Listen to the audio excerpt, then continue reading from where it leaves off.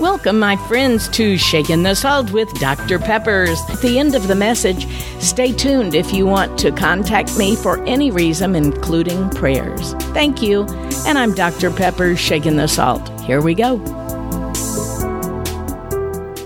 Somebody said it couldn't be done, but she, with a chuckle, replied, well, maybe it couldn't, but she would be one who wouldn't say so till she tried. Somebody said, you'll never do that, at least nobody ever has done it. But she took off her coat and took off her hat, and first thing we knew, she'd begun it. She waded right in with a trace of a grin on her face. If she worried, she hid it. And starting to sing, she tackled that thing that couldn't be done, and she did it. There are thousands to tell you it cannot be done, thousands to prophesy failure, thousands to point out to you one by one the problems that wait to assail you. So give in if you want and hear them all taunt. See, we told you you couldn't, we knew it. Or hear from the one who says, child, well done, while they all ask, how did she do it? Now, there are a lot of people in this day and age giving motivational speaking tours. I was one of them for about 20 years. I never got as big as Tony Robbins, and I never had a huge following. But I told my story, and I talked to teachers, and I encouraged mostly teachers because I was one until I retired. And then I was hired by an educational company to speak to teachers. When I would go in, of course, they wanted to hear the practical things about how to discipline. So we taught how to discipline. One of them was the Lee Cantor program that was assertive discipline for teachers. But one of the others that I really loved was dealing with teachers and themselves from within, and it was finding the power in you. And it wasn't about discipline. It wasn't about you being a great teacher. It was about learning to love what it is you're doing. We have all met and known and probably had teachers that should never have been a teacher. They were not equipped. They were not aware of things. They did not have the personality, and students would just drive them crazy. They would take their problems home, and all kinds of issues could ensue from there. We have known people that shouldn't be certain other professions, but we also know that when God calls us to do something, when we have that call upon our life, whether it is for our profession or whether it is for something temporary, it might be that God calls you to be part of a group or a women's group as we're getting ready to do our big Sparkle event where we have 4 speakers who are coming in to tell their story of finding joy. And I love this because I have learned through my long life that you can put joy into anything, even in the troubled times. Even when you're doing things you don't want to do, you can still make it joyous, and you can stay happy. If you're maybe a non-Christian, you can find happy things to do and drinking and drugging, and the big thing now is mushrooms, even down here in our neighborhood. But I have found that the best thing you can do is to pray and trust God that He will help you do what He has called you to do. There's a saying that says He doesn't call the equipped, He equips the called. In other words, if you are not told to do something, if you don't have the gifts and the talents to do something, when God is behind it, He will make it happen. And each one of us has been given certain gifts. My mother told me mine is a big mouth. And so that's what I have made a living on, and that's what I continue to do is talk, talk, talk, talk. But there are some of you who are great behind the scenes. I have a friend that is so organized and detailed, and she can just have this vision to do programs or retreats or things for women's groups. And then she calls the people and asks if they'll fit into certain slots, or she lets us volunteer. So in the similar manner, if you love something and you know you want to do it, I think God will obviously equip you to be able to do that, and you will enjoy it. If you hate what you're doing, chances are you were not called to do that. I found that out a long time ago. And so I'm just saying this with the hopes that some of you will learn to pray more, trust God more, and don't get so down on yourself. And if other people are telling you can't do that, if they're saying you'll never be able to, if God says you can do it, you're going to be able to do it. I know that for a fact.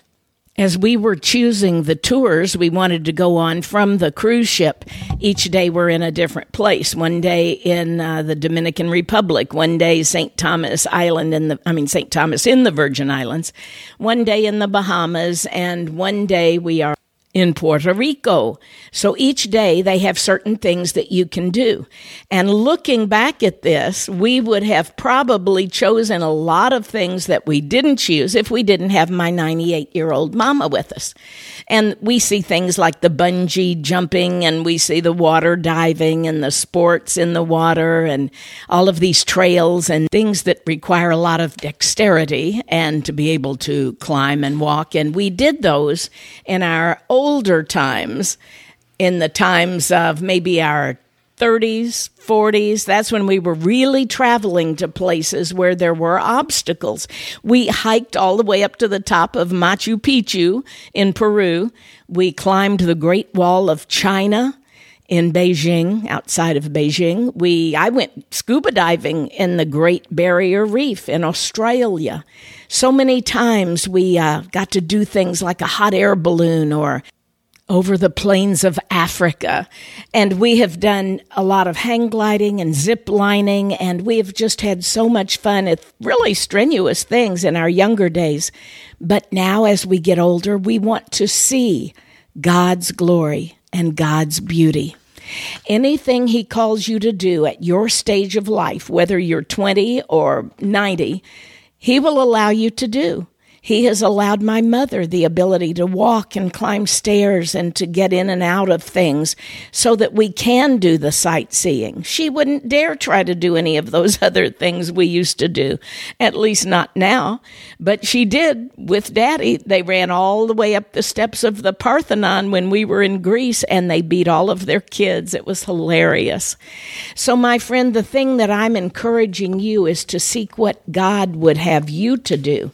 A very encouraging scripture, and the one that I love using this on here, for instance, is that I can do all things through Christ who strengthens me. Now, people use this all the time, but let's back up and see what it is God's talking about.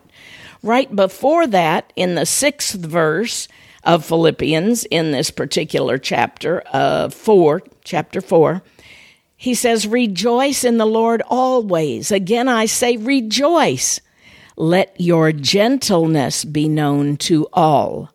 The Lord is at hand." And then the one I love, my mother's signature verse is, "Be anxious for nothing, but in everything by prayer and supplication with thanksgiving, let your requests be made known to God, and the peace that passes all understanding will guard your hearts and your minds through Christ Jesus."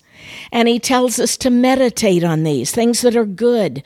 Think about things that are lovely. Don't worry about anything. You can't change it anyway. If you can, then go about changing it.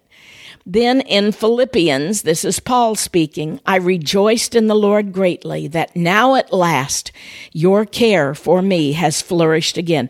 Paul's been taken care of by his people. You've probably been taken care of by your people. And if not, God will take care of you.